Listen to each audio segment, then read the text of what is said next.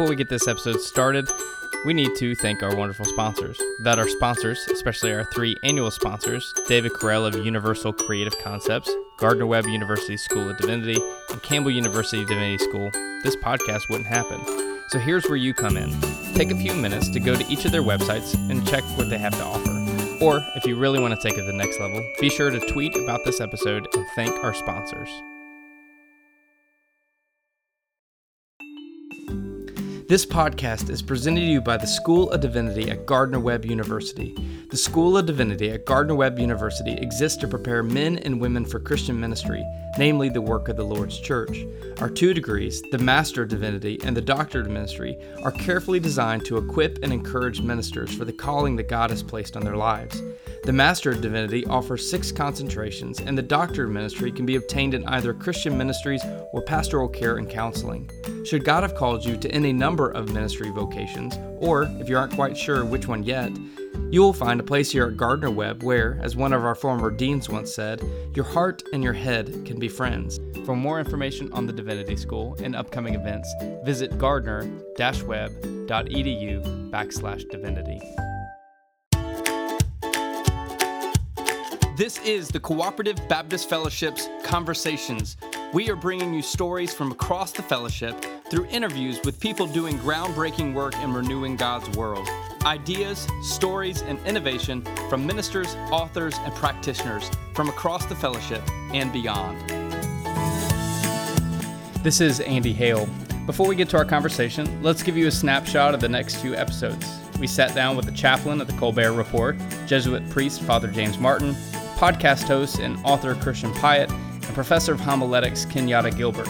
Be on the lookout for a few special edition episodes featuring a roundup of guests from the podcast stage at General Assembly. And now on to our conversation. Our guest for this week's podcast is Brandon J. O'Brien. He is the Director of Content and Distribution for Redeemer City to City in Manhattan. He is the co-author of Misreading Scripture with Western Eyes and Paul Behaving Badly. He just released Demanding Liberty, an untold story of American religious freedom. Brandon, thanks for joining the conversation. Thank you very much for having me. I'm pleased to be here. Well, we know you're in New York, and we'll get to City and City just a little bit, but tell us a little bit more about yourself. Yeah. Okay. I grew up in Arkansas, and fairly rural Arkansas. My wife grew up in Singapore, and we met each other in college, and have been. We'll spent the last almost 13 years of marriage, kind of discerning God's call for us, but that's taken us from local church ministry to academia and to writing, and now it's brought us to Manhattan, where we're really pleased to be helping resource pastors and church planners around the world in global cities. And I don't know if that's the right direction, but that's a little bit about me. Well, I just can't ever in any type of world understand why somebody would want to go from Arkadelphia, Arkansas to Manhattan. You know, it just has everything you want there, you know, around the campus of Ouachita Baptist University. That's right. I have told people before I can't imagine a more abrupt or dramatic cultural change within the U.S. to go from Arkadelphia to Manhattan, but and I am aware that we're sort of living my family's worst nightmare here in the big city, and we've taken their grandchildren with us. So yes, it has been an adjustment. It's been great for my wife. She grew up in a densely populated, diverse global city, but it's been a big adjustment, a very good one, but it's been a big adjustment. Well, shout out to Ouachita Baptist University in Arkadelphia. For those that are Google mapping that is between Little Rock and Texarkana. So if you're really, that's right. That you went to from there, you went on to Wheaton College, got an MA in church history, and then got a PhD at Trinity Evangelical Divinity School. That's right. So then you land with doing work with City to City. Tell us a little bit more about City to City. Sure. So City to City began years ago as a sort of ministry outreach of Redeemer Presbyterian Church, which is started and pastored by Tim Keller. But about 10 years ago, we became our own entity, and which has enabled us to work more cross-denominationally and more transculturally. And so what we do is essentially, our vision is to see gospel movements in global cities. And so we've been at work for years in New York City, and then primarily outside of the U.S. in places like Paris and Taipei and KL and Singapore and those kinds of places that are very secular or very religiously diverse, where Christianity is a very small minority of the population. And we primarily resource in a number of ways through printed materials and coaching and training and relationships, resourcing the church planners that are getting started in those cities. And so it's been a really exciting. I've been here a year. On June 1st will be a year, and so we're already excited to see what God has done since we arrived, and are really excited about the years ahead of us. Now, from my understanding, you grew up Baptist, but now you're Presbyterian. What happened there? Well, yeah, I grew up Southern Baptist, and had a youth pastor who, I remind him of this because he's still Southern Baptist, that he could either take the credit or take the blame for getting me thinking about theology. He gave me I was an avid reader in high school, but it was mainly fiction, and he gave me my first volume of theology to read. And I had asked some questions, but that sort of gave me, I hadn't considered the fact that there might be books out there that had answers to my questions. So it was never really a concerted decision to leave. I think that for me, it was a matter of reading the Old Testament a little bit differently, and then finding in the Reformed tradition an emphasis on the continuity of the Old Testament and the New Testament, rather than a more strict division between the Old and New Testaments. And we found ourselves somewhat by accident, although as a Presbyterian now, I should probably say by providence, that we ended up in a evangelical Presbyterian church in the Wheaton area, partly because we were tired of looking for churches, and we thought we'd only be there for the year that I was in grad school. And so we settled in, and 8 years later, when we left, we realized that had not just become a church home, but really that tradition had become a theological home for me. And it happened somewhat gradually. And we'll talk obviously about the Isaac Backus, who's the subject of Demanding Liberty. But I think one of the things about his story that I've always found kind of compelling is he made a journey over the course of about 10 years from being Congregationalist to being Baptist. And I, over the course of about 10 years, sort of went from being a Baptist to Presbyterian. So we were doing the journey in reverse, but he was a very a sympathetic figure for me in that regard, because I kind of knew what that journey was like. Well, I've been a Baptist since I guess since conception, and I can't really think of a single reason why anybody would not want to be Baptist. I mean, we don't have a history of division.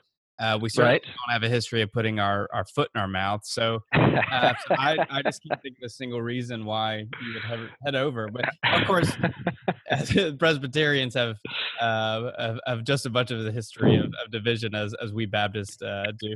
It's funny when you talk with people who don't really know much about Baptist and you introduce yourself as a Baptist minister, they kind of give you that look. And I always say, but yeah, we're not those kinds of Baptists, because I mean, there's hundreds of ways of being Baptist. So. Well, yes, and when I introduce myself as Reformed in certain circles, I have to clarify that that's not a mental illness. It's just for me, it's not a personality disorder. It's just convictions about certain things. So yeah, I think we have our own challenges when Southern Baptist or Baptist ministers and Presbyterians meet in the wild. There could be all kinds of interesting conversations. I think you should just introduce yourself as one of the chosen. So,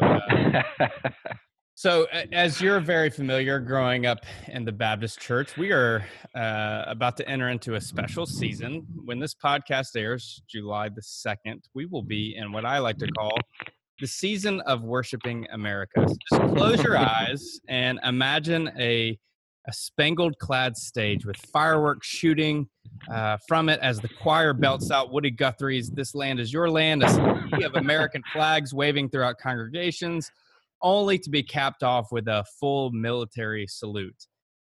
I wish I can say that is something that I just contrived in my mind, but that really did happen this last year. So Hmm. what are your thoughts on what seems to be the worship of America in many churches these days? Yeah, well, I can tell you that I have been in that service as well, and I think I began to be uh, not so much concerned about it initially, but confused by it. That we grew up in a region where there were Presbyterians and Episcopalians and Methodists and others, and I remember that for them the major holidays were Easter and Christmas, the major religious holidays. And I always found it interesting that obviously Easter was important for us, but in terms of just production value, it seemed that if you were looking from the outside in, that probably Christmas and that July 4th weekend might have been our two more important um, holidays. And that I didn't have any sort of a theological framework or historical framework, but it just always struck me as odd that was different for us. And it was in college when I had a roommate who's from Austria um, who saw a flag in a worship space that we attended together, and it really unnerved him. And I couldn't imagine why. I was confused by it, but I wasn't upset by it until he explained that from a European context, that sort of collusion of church and state has had a pretty negative history. And Absolutely not. What are you talking about? yeah, and so you hate to jump straight to Hitler and Nazis, right? That's the way you shut down a conversation. So, but that's kind of what was hopping through his mind at the time, and so it kind of got me questioning, why is it that we do this? And I think one of the reasons is because the idea, I would call it a mythology. I don't mean that in a rude way, but I think that it is at some level the sort of story about America that from the beginning we have always been committed to religious liberty for all of our citizens. And then somehow it's also true that we've also been committed to evangelical Christian values from our beginning.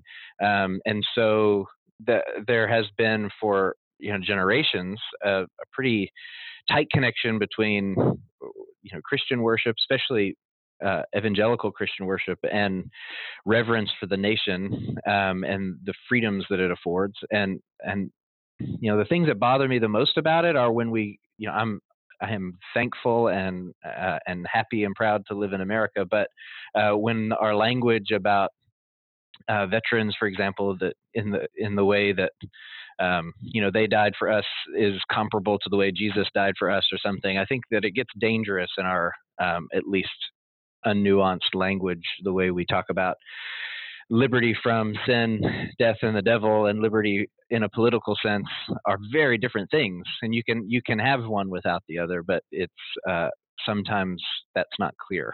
And so, yeah, I think especially since the last election, and not even just the election, but the election cycle and the years kind of leading up to that, has in some ways reinforced that for many people.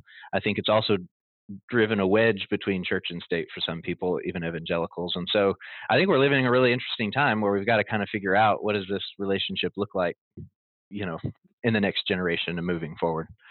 Hmm. A little small rabbit trail. So I have a confession to make, and the good news is I'm just confessing it to you, and this isn't going to be in iTunes or anything. But in the previous church I served, I used to play a little game with the American flag. We had one member of our church, God rest his soul, who's is passed on, but he was ex-military, cared that the flag was always in the sanctuary. So I would play a game during each week, and he never figured out who did it. But I would move the flag in different places around the sanctuary, or I would flip the order, and he knew specifically which side the Christian flag was supposed to be on versus which side the American flag on. I even went as far as flip flopping the stands, because the American flag has to be the tallest flag no matter where it is. So I flip flopped the stands so the Christian flag was the tallest flag, and he never figured out who did it, but it was me. So yeah, Well, so I'm yeah, glad you've got that off your chest. That's good. I'm glad. Yeah, so it does make for an interesting time because this is not a political statement, but it was First Baptist Church of Dallas that developed this anthem based on Donald Trump's campaign slogan of "Make America Great Again." It's Mhm. an interesting time we live where, for many, they do want the church to separate itself even further, while some who are grounded in this mythology that America is a Christian nation want to entrench themselves further and further into it. Um, Mhm. and this might be a good time to introduce your work because you dig into this a good bit.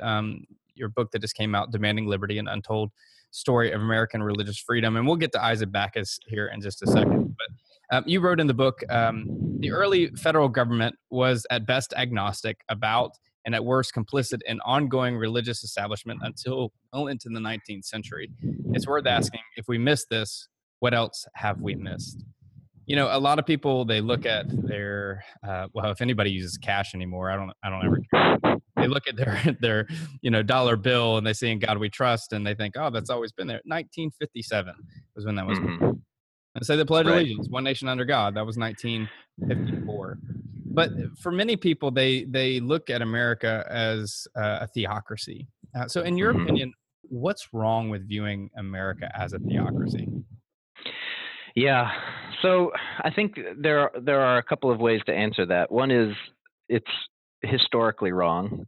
I think it's you know I know that this will invite criticism from any number of people, but I was reflecting recently that I think America has the unique distinction of being Americans are very concerned about heritage, but not actually interested in history, which I think is a fascinating sort of tension, right? So we want to believe that things will continue to be as they always have been. We want to it matters to us what kind of is in our DNA and what we've always been about, and yet we don't actually access the history that can tell us those things. We work from either kind of local assumptions. So if you live in a very small town in a rural place or something, and everyone's fairly religious, you can kind of extrapolate that that's how it used to be, and things are changing. But we don't actually examine things. So I think historically, it's wrong to say that America is a theocracy because our not only our founding fathers, but at minimum, the founding fathers worked hard to make sure that it was not a theocracy. And then there were people like Isaac Backus and the Baptists that he represented who also worked hard to make sure that it wasn't a theocracy. Because just saying that this is a Christian nation doesn't clarify what kind of Christian nation. And people like the Baptists and the Quakers and Catholics and others at the time of the American Revolution were not considered appropriately Christian by the Christian establishment. So just, if we were to have a theocracy, what kind of theocracy would we have? And that was an unsettled question at the time. So I think historically it's a problem. I think theologically it's a problem. It strikes me as interesting that it's often groups who see a real clear break between the Old Testament and New Testament, um, who actually want a government that's closely aligned with the church. So, one of the arguments Baptists made, 150 years ago was that it was okay for the king and the priest to be closely aligned in the Old Testament. In Israel, that was the old dispensation, but under the New Testament, there needs to be a clear division. And so, I think depending on how you read the Bible, there's a biblical argument to say that look, theocracy is an old it's an old covenant way of thinking of things, and we think about things in a new covenant way. So I think there's that as well. I also just think, in the 21st century, logistically, it's a dangerous mistake to think that we're a theocracy, because I think, there is so much religious diversity in America today, that it doesn't. I think it shapes the way we engage that diversity if we think that diversity is threatening our sort of theocratic system. But if we recognize from history that we've never had one, that we've always kind of struggled to figure out what religious diversity in America looks like, I think that actually changes the way we engage religious diversity or even secularism in America, as not as a threat, but as something that's always been here, and we've always been kind of figuring out the balance of how everyone participates in this American experiment. We need to pause to tell you about one of our annual sponsors, Campbell University Divinity School. Committed to Christ-centered, Bible-based, and ministry-focused theological education, and committed to helping you answer your call with a variety of master's and doctoral level programs. To get a taste of Campbell's experience, you were invited to attend the World Religions and Global Culture Center's first International Conference on Religious Diversity, July 26th to the 27th. The theme of the conference is Jesus in a Pluralistic Age. Respected Christian and non-Christian leaders and scholars in North Carolina and around the world will participate at the conference as speakers and members of panel discussion. The conference will nurture a spirit of tolerance and mutual understanding among devotees of different faith traditions. Special guests will include local Christian, Jewish, and Muslim clergy, Dr. George Braswell, Dr. Peter Fawn, Dr. Leo Lifbuer of Georgetown University, and Stephen Porter of the Cooperative Baptist Fellowship. The event will begin on Thursday, July 26 at 12:30 p.m. and will end on Friday, July 27th at 11:30 a.m. The cost is $25 and students can attend for free. For more information or to register, visit our website at divinity.campbell.edu. We invite you to learn more about us. Check out our degrees, concentrations, and programs. Come to one of our continuing education lectures, to a visitation day, to one of our regional recruiting events. Contact us to schedule an individual visit. Call one of our faculty and lead a retreat or Bible study or wrestle with difficult issues. We look forward to hearing from you. I think a good accompany to your book, Kevin Cruz wrote a book, One Nation Under God, and he talks about the history of how much of the language we use today that is revisionist history. We kind of take this language created in the 1950s and project it into the first 200-300 years of American history, and calls into question the way that we've shaped this view of America as a theocracy really in the last 50 to 60 years. That's right. Yeah, and I think a lot of people don't remember that the sort of high watermark for conservative Christianity, maybe, or evangelical Christianity in America was in the decade or so after the Second World War. So, and a lot of that had to do with the Second World War. Our men came home from battle, and our women had been filled the jobs. They'd filled the home front. They had, everybody was stretched and stressed, and they had just experienced a kind of global tragedy that no one could remember. Nobody before that could remember. And so that the rates of church attendance went up, and people, I think, felt a sort of national need for for some stability, and the church provided that. It's also the time period that a lot of our evangelical institutions were born, Christianity Today and seminaries like Fuller and others like that all kind of began in that same period. What's interesting to me is that the way I heard it as a kid, that the sort of like the decline of America began in the 60s with the sexual revolution and the rise of youth culture and all that kind of stuff. But historically, that means that there was really like 10 or 15 good years there in the middle of the 20th century when conservative values really kind of rose in prominence, and then they started to kind of go back down again. But you're exactly right that it's easy for people to kind of remember the prominence in the middle of the last century in the 50s or so, and think that or assume or infer that prominence had existed up until that point, rather than that it was a new thing in that generation. Well, I think too we have to be careful. The other side of revisionist history is to demonize those that made this change. I mean, when people are bringing these views into light, becomes popular perspective within America. It was not the intent to. There was no ill content. It wasn't Right. something that people were thinking, hey, 70 years from now, I hope this becomes a point of contention, around the United States. But they were That's thinking, right. how can we draw people closer in their mind to what they believed is drawing people closer to Christ? But you're right, Yeah. in the name of God, and that's why as we consider those that want to make America a Christian nation, there's a long history. There's a long line of people who have come before us who said the same things and did a lot of horrible things. We obviously begin with the Roman Empire. We can scoot our way through the Middle Ages and the Crusades. We can go to the Inquisition. We can look at the unthinkable acts of slavery and what happened to the Native American population in the United States, along with the Jim Crow laws. And we are just breezing straight through a lot of horrific things done in the name of God. So one of the brilliant aspects of your book is you raised to light, I guess for a lot of people who aren't Baptist, Isaac Backus, who is this um, wonderful Baptist minister, in the 18th century, who is doing this work. So tell us a little bit more about Backus for those that aren't familiar with him.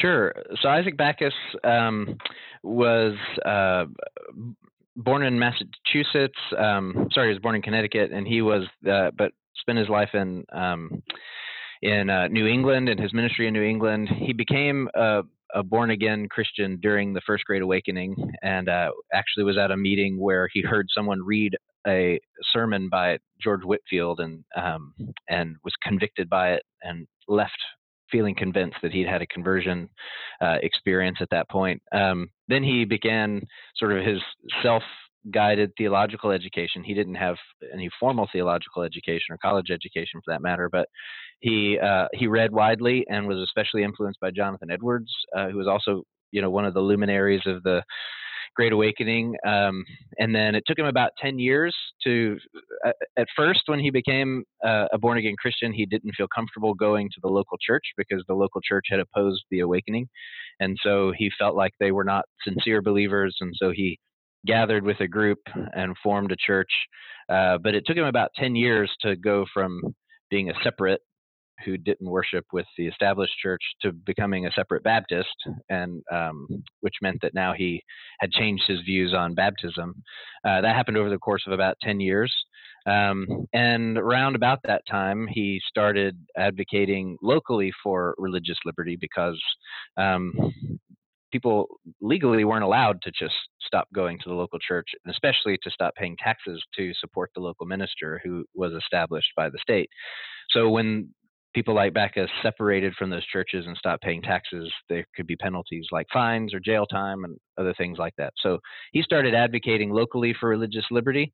And eventually, over time, his efforts became larger in scale. And so when the founding fathers were discussing, forming a new constitution and all those kinds of things, Backus actually presented his case for religious liberty at the First Continental Congress, and he, corresponded with people like Madison and Jefferson, George Washington. He was a delegate to ratify the Constitution when that came around, and so he was very much involved in both local ministry. His entire life, he pastored a church for 30 years while he was doing all those other things. But he was a tireless advocate for the right of dissenting groups to be able to worship without fear of government interference. And I think of him as sort of like the Forrest Gump of church history at this point, because he wasn't the most important person in a room at any time, but he's connected to all of those significant events, the kind of iconic events between the First Great Awakening and the Revolutionary War and the Continental Congress and the Bill of Rights and all of that, and actually lived just long enough to begin to see the stirrings of the Second Great Awakening, which encouraged him in his old age to see that basically a lifetime of gospel work that he was doing was now beginning to result in new revival. So that's the thumbnail, and then we can dip down, obviously, in any of those places that you want to. Well, the important thing is you just identified the second title of your Backus book, Isaac Backus, the Forrest Gump of the 18th century. That's right. When the movie rights come out, we'll see what we can do with that.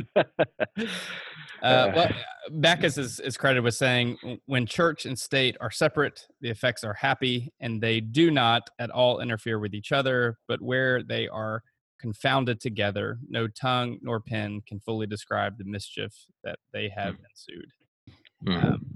So one complaint I do have about your book, and it has nothing to do with the content inside. It actually has to do with the cover. You cut off the best part of the Backus portrait, which is his 18th century mullet. You did the mane. Yes, it's been converted into a mane, I suppose. The horse head there with him. Yes, a lot of good has happened over history, and I think hairstyles are one of the positive improvements. Well, people will just have to Google Isaac Backus portrait to really see, because you've robbed this man of his glorious mullet. The thing about the book, what's brilliant about the book is you take the historical context of a man like Isaac Backus, and you use it as a way to introduce conversation today. One of the quotes that stuck out to me from the book, he said, "The legislation that now protects religious practice in America is in the place to protect ourselves against our own tendency to marginalize groups we find threatening." Hmm. Um, if as I think around, those that want to play the persecution card, when they interject their thoughts, it is this weird, delicate balance of, in their mind, if they view America as a theocracy, and they express their views that could be anti whatever change is taking place within culture, then it creates this dynamic of confusion, around who they are, around the voice of authority they have within society. So very much so, I would say that I would agree with you that the laws that have been put in place can easily be used by the church to marginalize others Hmm. versus the church be marginalized by the great culture around us. Yeah, you're raising a couple of interesting points. One of them is, a quote that I like, a sort of a short quote of Backus's that I like, is that he was very concerned about majority becoming the test for orthodoxy. So his concern was essentially that, just because most people believe a thing doesn't make a thing true. And I think that often what conservative Christians who are involved in conservative politics as well often do is, you think of the term like moral majority. I think there's this sense in which we feel like if most people agree with us, or if there's this huge group of people that agrees with us, then it must be true and it must be applicable to everyone. And I think that again, that's not coming necessarily from a sinister place or a desire to rule anyone, but I think that one of the things that Backus was clear about is that anyone can turn majority into orthodoxy, not just the people who are in power at a given time. So there's one example in his story that I really appreciate, is in a village during his ministry. Baptists actually became the majority in a village, and this was great news for Backus, obviously for spiritual reasons. He thought that meant that meant the majority of people were true believers, but they were tempted then, because they had the majority, to then use that majority in order to tax all the other citizens of the town to help them build a meeting house. And Backus said, you just, under no circumstances can you be a part of that, because that undermines everything that we're working for.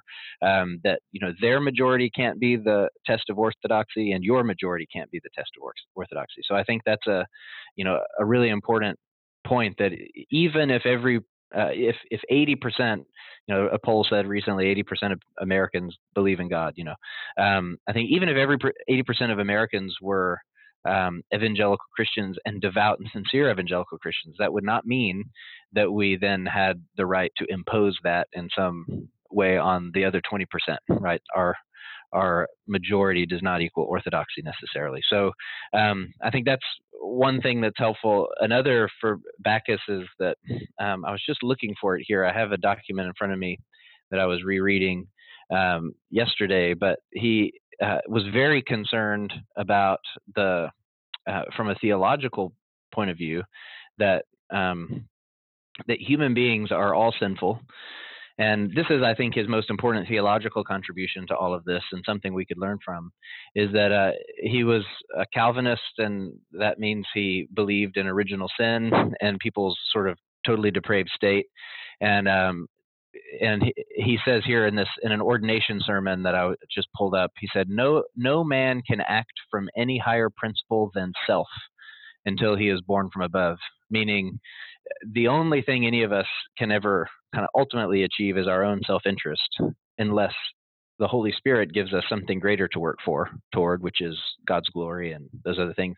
But even with the work of the Holy Spirit, you don't automatically, lose your self-interest. It's a matter of submitting yourselves to the leadership of Christ. And so his concern is that if we're all motivated as a baseline by our self-interest, And then even those of us who are converted and have, God is at work in our lives, even then we're still prone to be motivated by our self-interest. Then how in the world can we ever guarantee liberties to people that we disagree with if those liberties are not protected by law? Because if we're all motivated by our own self-interest, then we're always going to be pushing for more rights for ourselves, more privileges for ourselves, more comfort for ourselves, and won't be looking out for the good of others based on some innate goodness in us. And so we have to have laws to protect ourselves from other people's self-interest, but also to protect others from our own self-interest. And I think that that's a really profound place to start in a discussion about religious liberty or racial reconciliation or pretty much any kind of conflict, is that, if we could start the conversation knowing that in my own power, I'm going to be motivated by whatever suits me best or serves me best, then I think I have a place to start recognizing how my vision might be obscured by my own self-interest and what I need to do, and how I might need to vote, or what might need to be legislated in order to protect myself from other people's preferences, but also to protect others from mine. Well, you do raise an interesting point, and I think that's one of the things that I've always found ironic about the theocratic perspective of a lot of people towards America is it's this idea that if we quote enforce these laws that reflect the Bible, that somehow people will come to know Christ, to be conformed to Christ. Yet we see in the writings of Paul that it's not in the restrictions of laws that brings about transformation, but the transforming power of Christ's love and grace within our lives. So, it is fascinating the place that it leads people. I mean, just to take, for example, and this has actually come up a couple of times on the podcast over the last couple of months, you look at the example of Roy Moore in Alabama. Here is a man who, whatever point you want to argue, clearly has a very shady past. And his past includes this, we can say supposed, because that still is under litigation right now, the molestation of underage women.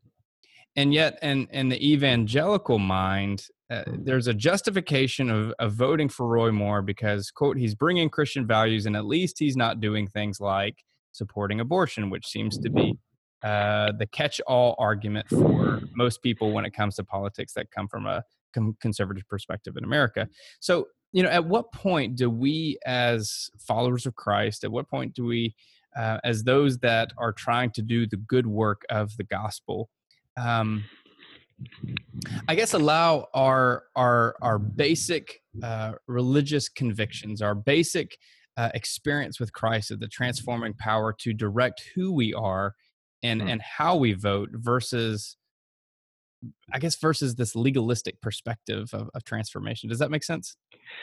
Yeah, I'm going to come at that from the side for a minute, and if that doesn't address the question, feel free to ask it again. But the connection that I wanted to point out with Backus, for example, and actually Baptists in general in his time, is that Backus said at some point that coercion can't create Christians; it can only create hypocrites. And I think that was a fairly popular view among Baptists at the time. John Leland, who was active in Virginia and was younger than Backus, but they were contemporaries, was actually much more radical in some ways than Backus was. And Leland opposed Sunday schools because he was afraid that they would teach children to behave like Christians, but that they wouldn't necessarily teach them to believe like Christians. And if that's the case, then you've just turned them into little Pharisees, and it's much harder to convert Pharisees later. So there was this concern from a lot of Baptists in the 18th century that if we force people to act like Christians, or if the state forces them to behave a certain way, it'll make us feel better because we see behaviors that we like, but it's not coming from the fruit of the gospel. It's coming from legalism. It's coming from Pharisaism, and that's not better. So for a little context, just for people who are listening and don't know, the Sunday school movement actually started as purely educational because kids who were working, whether it's in factories and cities or on farms, usually worked Monday through Saturday and couldn't go to school. And so Sunday schools were actually educational to begin with.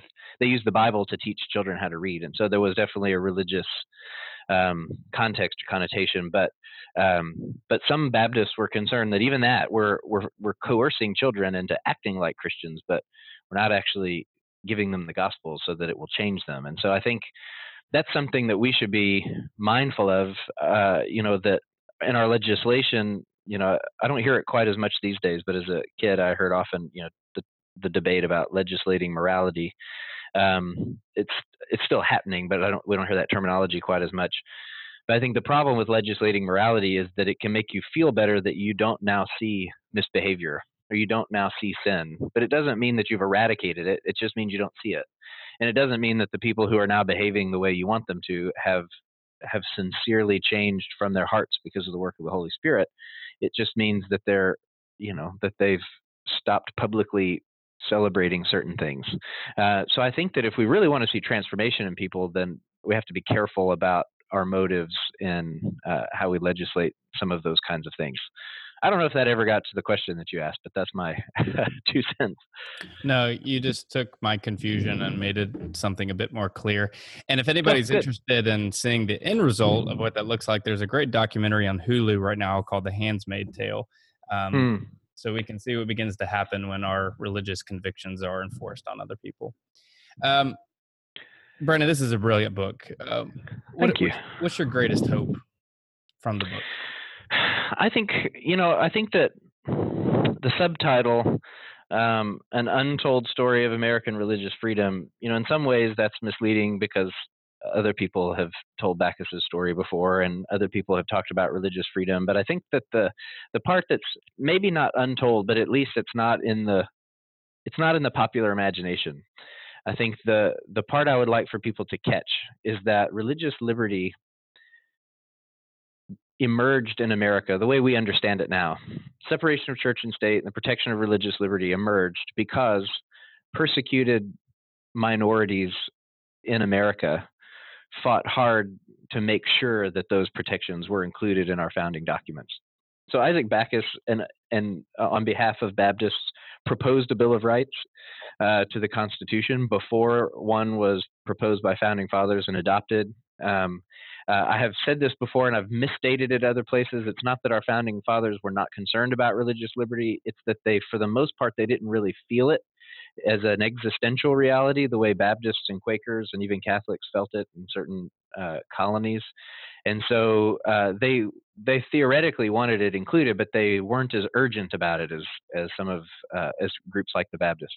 And so it's striking to me that if you tell the story of American religious liberty as this is something that's been in our DNA since the Pilgrims landed on Plymouth Rock, then it's difficult to have conversations with people who disagree because people who disagree are suddenly un-American or they don't share in your DNA or they're despising your history or something like that. But if we could recognize that in actual fact what happened is it took a long time for more than 100 years for groups like Baptists and others to have equal protection under the law.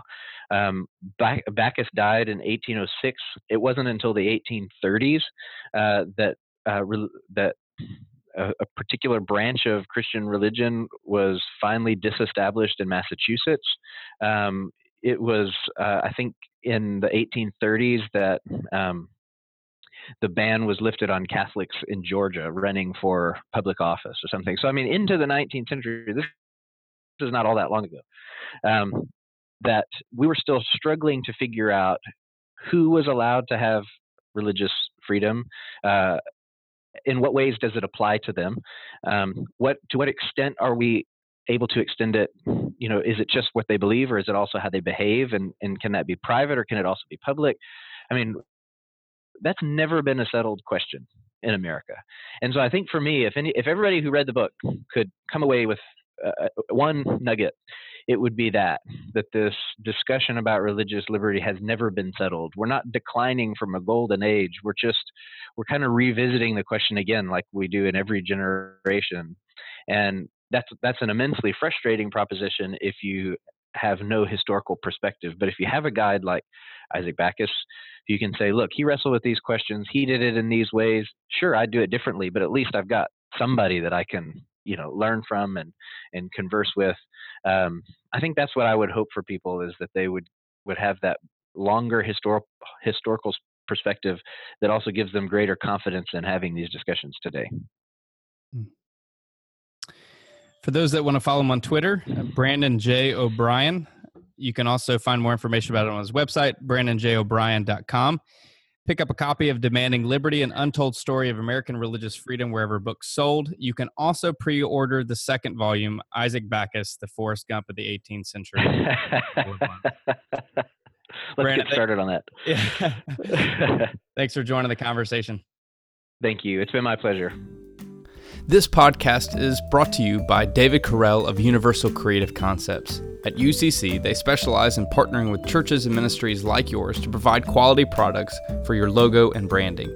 David likes to find the right products that represent and fit your desired need and budget. UCC can logo virtually any product that you might be looking for. Need apparel like t-shirts, jackets, polos, socks for staff, youth groups, conferences, or from any other branding needs? UCC is your one-stop shop. UCC can provide all logoed items that you use for visitors, from pins to drinkware or tees for VBS. David desires to be your go-to guy for all items logoed. On a personal note, I've been using David at Universal Creative Concepts since 2009, and I hope you will give him the opportunity to serve your promo needs. Whatever you want logoed, David does it. Contact him today at 1-888-GO-TO-GUY or 888-GO-TO-GUY.net. That's 1-888-GO-TO-GUY or 888-GO-TO-GUY.net. Hey, you won't be disappointed. Well, that's our episode. We'll see you next week. Visit cbf.net for more information about the Cooperative Baptist Fellowship, stories about our field personnel, chaplains, and church starters, as well as our advocacy work around the world.